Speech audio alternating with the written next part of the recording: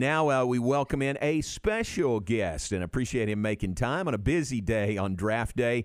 Dave Archer joins us. Dave is every day on SiriusXM channel 375, the Big 12 channel.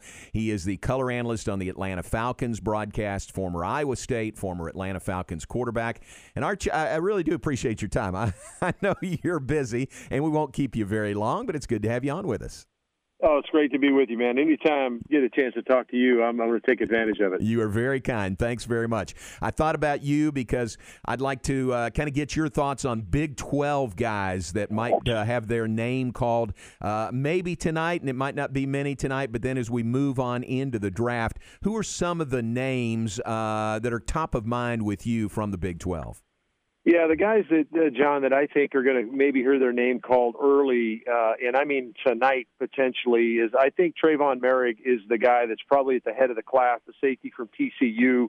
Had an outstanding couple of seasons under Gary Patterson, and 20 passes broken up. He has the versatility to play in a slot. He can play up high, deep in the safety, he can come down, and he hit you in the box, 6'2", 205-pounder, a guy that can play all over the field, just has tremendous ball skills. He comes to mind for me first. Number two would probably be Taven Jenkins, the big offensive tackle from Oklahoma State. I think he's a road grader type. I think he's a guy that needs to continue to work on his technique. But he looks to me like the shoe-in fit in a right tackle position. He played both at Oklahoma State, as you know, but I think he fits more in the National Football League at that right tackle spot as kind of a mauler. I think he's an outstanding guy. And then, yeah, I believe you get into day two, John, and I think that's when you start seeing some of the big-name guys that we saw at OU, whether it's Creed Humphrey, the outstanding center, Ronnie Perkins, the edge rusher, also a Darius Washington, the battery mate, if you will, for Trayvon Merrick in that secondary at safety for TCU. I think he's a guy that has a lot of versatility, a little bit small, but a versatility guy, and then maybe some steals later on in the draft, and guys like Tylan Wallace and Chuba Hubbard, both Oklahoma State Cowboys that are probably going to be available at some point as well. So those are a couple of the names that come to mind for me. I know there's a number of guys out there that's going to be available, but those are the guys that kind of stick out to me, maybe early and then maybe in that second round. Yeah, those are good names. You're absolutely right. And for us in the Big 12, we've had some drafts when, the number one pick overall was coming from the Big 12. This year, as you said, probably a couple in the first round, and then we'll move on from there. So would you say it's a, kind of an average year, maybe a little bit below average from the Big 12 filling those NFL rosters? Well, certainly from last year, you had 5 first-round picks last year, and so this is going to be a little bit leaner year.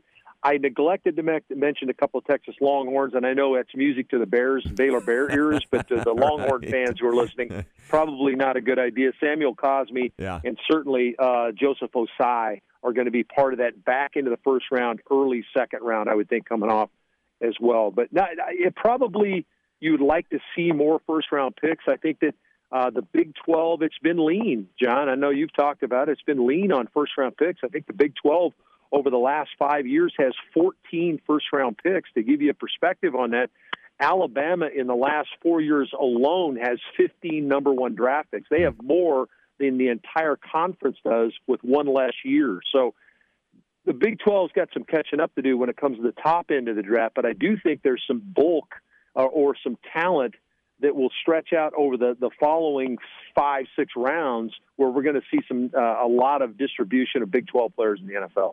David, a lot of those first-round picks or those first picks were coming out of Oklahoma, and I know they've kind of struggled defensively over the past few years, but when you look at what Alex Grinch has come in and been able to do and the development of a guy like Ronnie Perkins, where do you see him landing in this draft?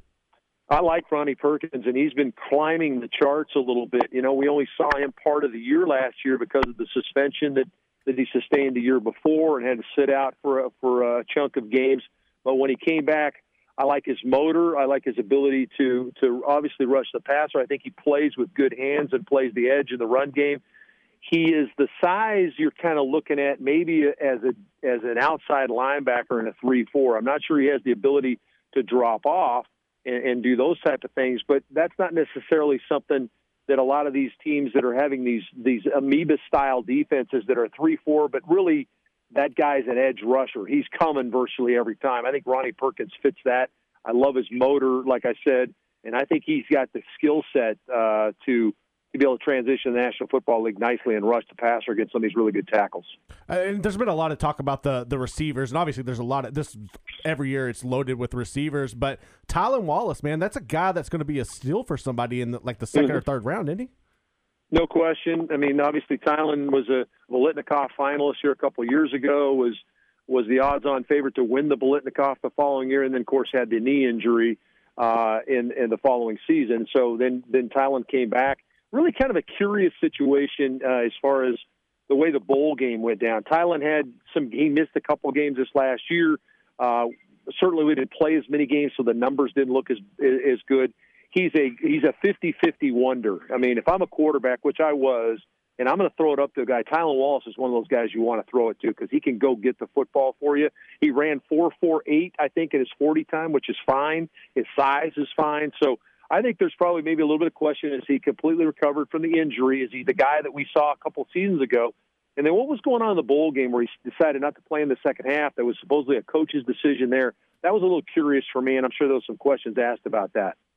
Dave Archer, our guest, SiriusXM Channel 375, the Big 12 channel. All right, you tell, if you're working tomorrow, you tell Ryan Ballack we talked about him because the Jets at number 2 most likely will take Zach Wilson. And we're going to hear here in just a moment from his offensive coordinator there at BYU, who's now the offensive coordinator here at Baylor. So this is the latest in a number of saviors headed to the New York Jets, right?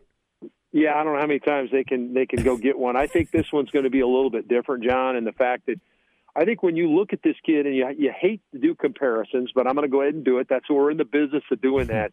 When you watch him on tape, he makes some of those Mahomes-esque or Aaron Rodgers-esque throws, meaning feet off the ground. His off-schedule throws are phenomenal. He's got all the talent in the world. Now, you wonder about the talent level that they played against us last year. And I know Coach Grimes will play that down, but I'd be willing to bet you I could find a couple of the top-level high school football teams in Texas there that kind of could have gone and beaten some of the teams that BYU beat this last year. I apologize for saying that, but that's just the way it is. That's the way I see it. They had some, but he played again behind a gigantic offensive line. He does have some injury issues with him. But when you watch him on tape, the ball explodes out of his hand. Yeah, that'll be fun to watch. You tell Scooter we brought his name up, all right? And in relation to the Jets and Zach Wilson and Jeff Grimes. Hey, man, it's great to talk to you. I know you're very busy. Appreciate your time, and we'll talk to you again soon. Always good to visit with you, man. Thank you, Take bud. care. Appreciate it. All right. Dave Archer with us, former Iowa State, former Atlanta Falcons quarterback.